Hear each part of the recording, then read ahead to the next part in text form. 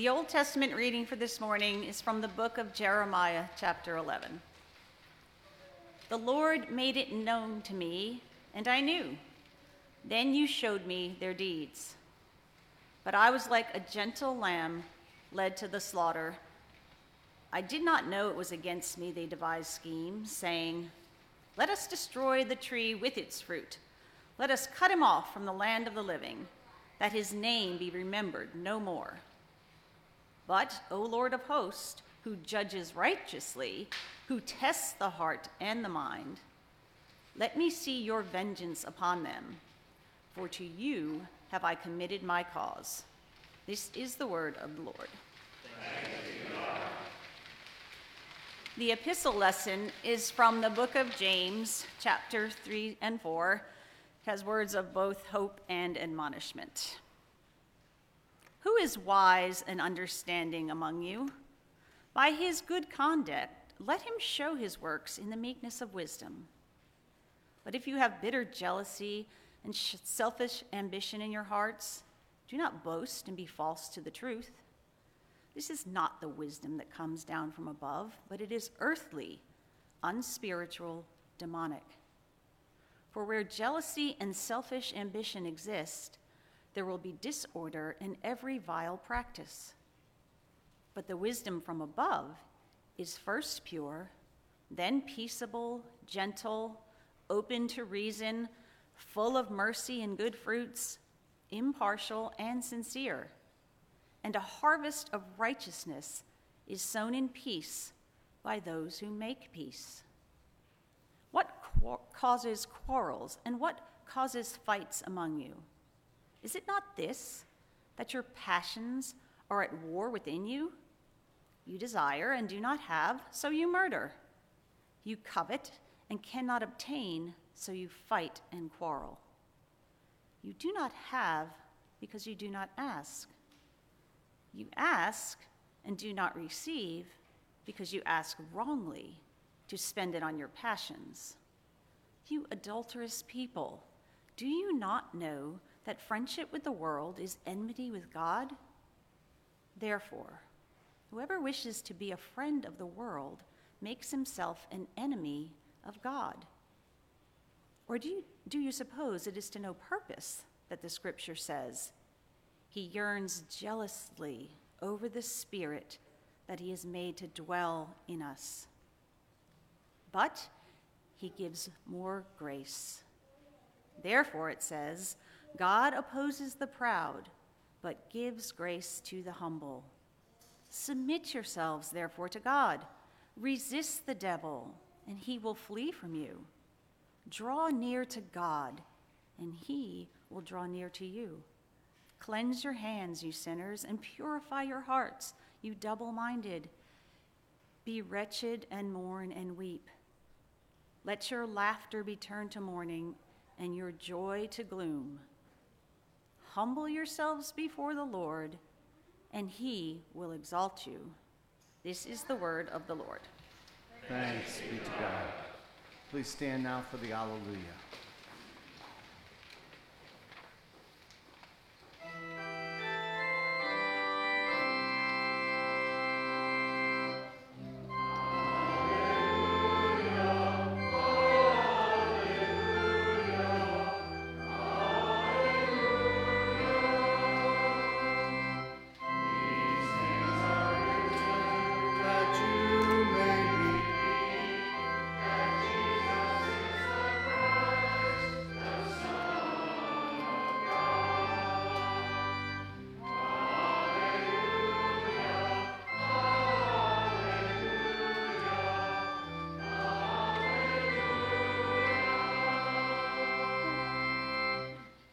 The Holy Gospel according to St. Mark, the 9th chapter. Glory to you, O Lord. The disciples went on from there and passed through Galilee. And Jesus did not want anyone to know, for he was teaching his disciples, saying to them, "The Son of Man is going to be delivered into the hands of men, and they will kill him. And when he is killed, after 3 days he will rise."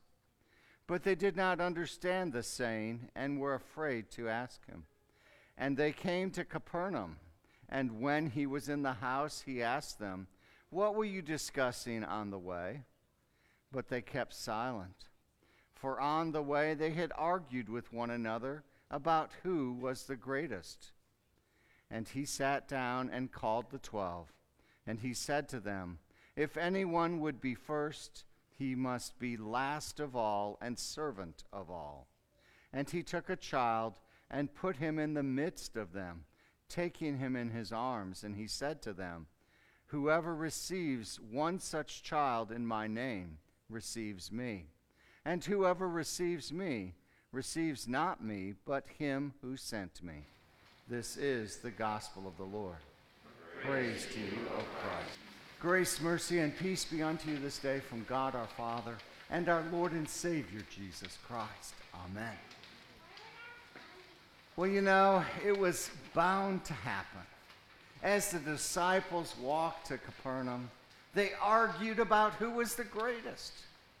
And it was bound to happen because of what had just occurred.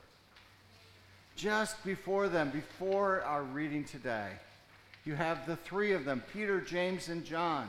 They'd been with Jesus during the glory of his transfiguration. And when they came down the mountain, they saw a large crowd surrounding the rest of the disciples, because a man had brought his demon-possessed son to them, but the disciples couldn't cast it out. And then on the road to Capernaum, there were the disciples who felt favored because they'd been privileged to see Jesus glorified. And then there were the disciples who felt humiliated because they couldn't cast out even a demon. It doesn't take much imagination for you and I to hear their conversation. Perhaps outspoken Peter turned to James and John, and in a voice loud enough for all to hear, "Too bad we weren't around. After what we just saw, I bet we could have sent that evil spirit packing." And can you imagine Philip then maybe shooting back at him? "Oh yeah, if I remember correctly, it wasn't that long ago that Jesus rebuked you, Peter, and called him Satan. So I don't think that you're so great, Mr. Peter." Can you imagine the other 12 getting in on the action here? Them arguing about who is the greatest, who had spent the most time with Jesus, who had seen the most, those who had done so many things with Jesus and seen him active in healing and proclaiming the message. Yes, they all wanted to do things for their Lord and Master, but they also had a wrong idea of what greatness was. And I think that's a common malady for all of us as well. We don't understand really what greatness is according to what God's Word reveals. And so to teach the disciples and you and me the nature of true greatness, Jesus said, "If anyone who wants to be first, he must first be very last and the servant of all." And then he took a little child in his arms and had him stand among them. And they said, "Whoever welcomes one of these little children in my name welcomes me. And whoever welcomes me does not just welcome me, but the one who sent me." So gently and lovingly, Jesus took that child into his arms. That is a picture of greatness. Jesus said as he embraced that child, this is what doing great things for God looks like, welcoming a little child. Now, you and I, we may not get into big arguments at our dinner table about who's the greatest, but sometimes we act just as childishly as the disciples on the road. Maybe we can remember back at times when we were younger and that we would throw certain things at one another at the dinner table. Maybe it was your sister that bothered you and you aimed a spitball just right at her. Or maybe it was that little brother who you couldn't stand in that moment. And so you shot him with one of the peas off your plate. You see, sometimes we have acted childishly. We have acted not as God's loving people, but people who are filled with sin. And we get foolish when we do such things. But Jesus tells us that there's a right way to act like little children. Now, Jesus sees the disciples as they are. They're like little children in many ways. They don't really get what Jesus is there to do. They see the miracles, they see the wonder, but they still think, well, what do I need to do? Why can't I do everything that Jesus does? And then when Jesus proclaims that he is going to lay down his life, and not just lay down his life, but be killed brutally, and then 3 days later be raised, they just don't get it. It doesn't fit their understanding. And so what do we as people do when we don't like something we've just heard? We put it aside. We forget about it, right? We just say, oh, that didn't really happen. Let's just put that over there because I don't want to deal with that. And many times you and I, we do just that. We compartmentalize and push it away. Say that, well, it doesn't really matter. I'm just going to focus in on what I want to focus in on. But how much do we miss when we do that? How much learning do we miss out on because we refuse to deal with something that's complicated, something that's difficult? Some of you who have been around the block once or twice or 20 times, you know that you learn a lot in times of struggle. It's not fun learning, but it's a time of learning and experience that if you hadn't had that, you may not be the person that you are now, because that taught you so very much. And I think we can all relate to lessons of life that we have learned that while we would never want to go back through them again, we came out on the other side a little bit more knowledgeable, a little bit more ready to show patience with other people, and to be there to help others going through that same situation. You know, when we are not getting it, when we are pushing our problems away, you know, we sometimes even get afraid to ask one another what it all means. You know, when we get that dreaded letter in the mail that says, you know, the IRS is going to audit you, you know, what do we do with that? Do we push it away and think it's going to go away by itself? No, most of us would probably say be in a little panic and probably be checking with all sorts of people to find out what to do. So how come we don't respond that same way to the teachings of Jesus? How come we don't deal with them face to face, but would rather just push them away? Is it because there's not an immediate consequence, perhaps? Because certainly, you know, if you refuse to listen to the letter that the IRS sends you, there might be some repercussions soon thereafter. But aren't there repercussions too if we don't listen to the words of Jesus? Aren't there repercussions for our hearts, our lives, our families, our salvation? Aren't there difficulties that could transpire if we don't pay attention to what Jesus is telling us?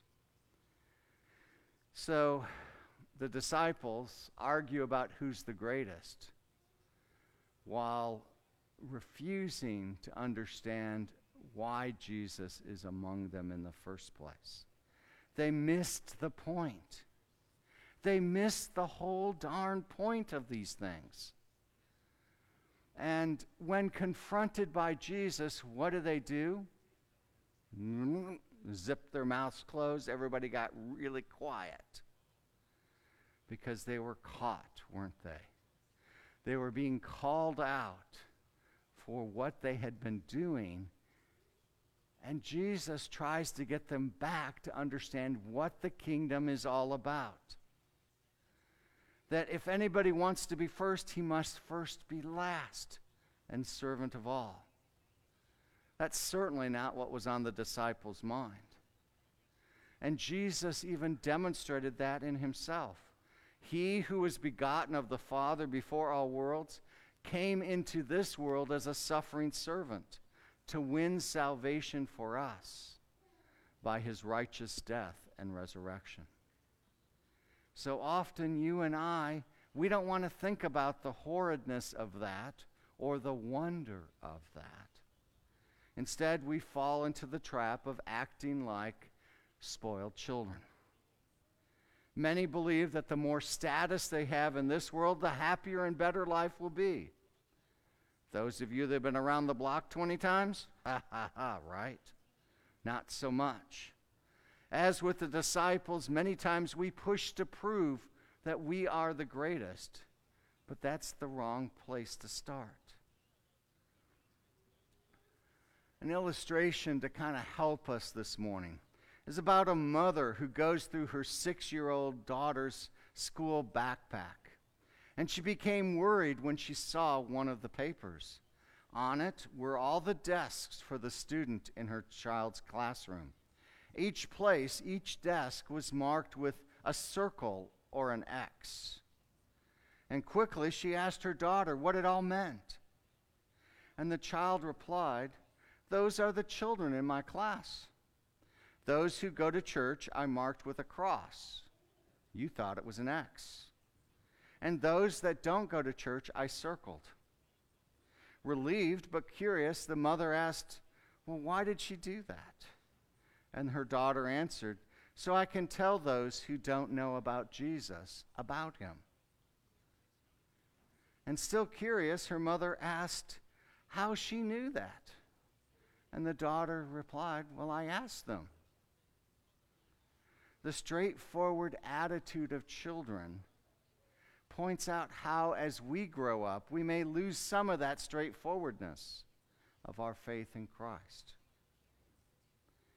You see, you and I sometimes, we want to ignore the truth right in front of us, that there are some people who have not heard the good news, who don't know who Jesus is, who don't know the salvation that comes freely through his death on the cross, and the glorious news of the resurrection of him for us, for our salvation.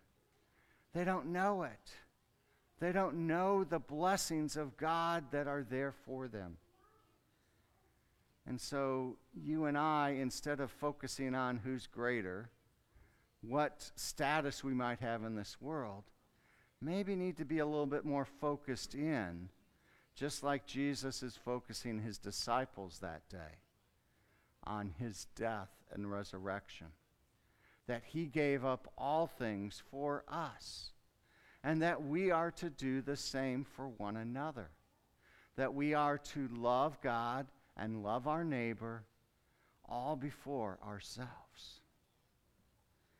So you and I, it's not about who's greatest, but rather it's about God who is the greatest, about the God who served us without shame, who walked the roads, who carried our burdens, who died and shed his blood for us. That is the good news of our salvation. That is the greatness of God at work.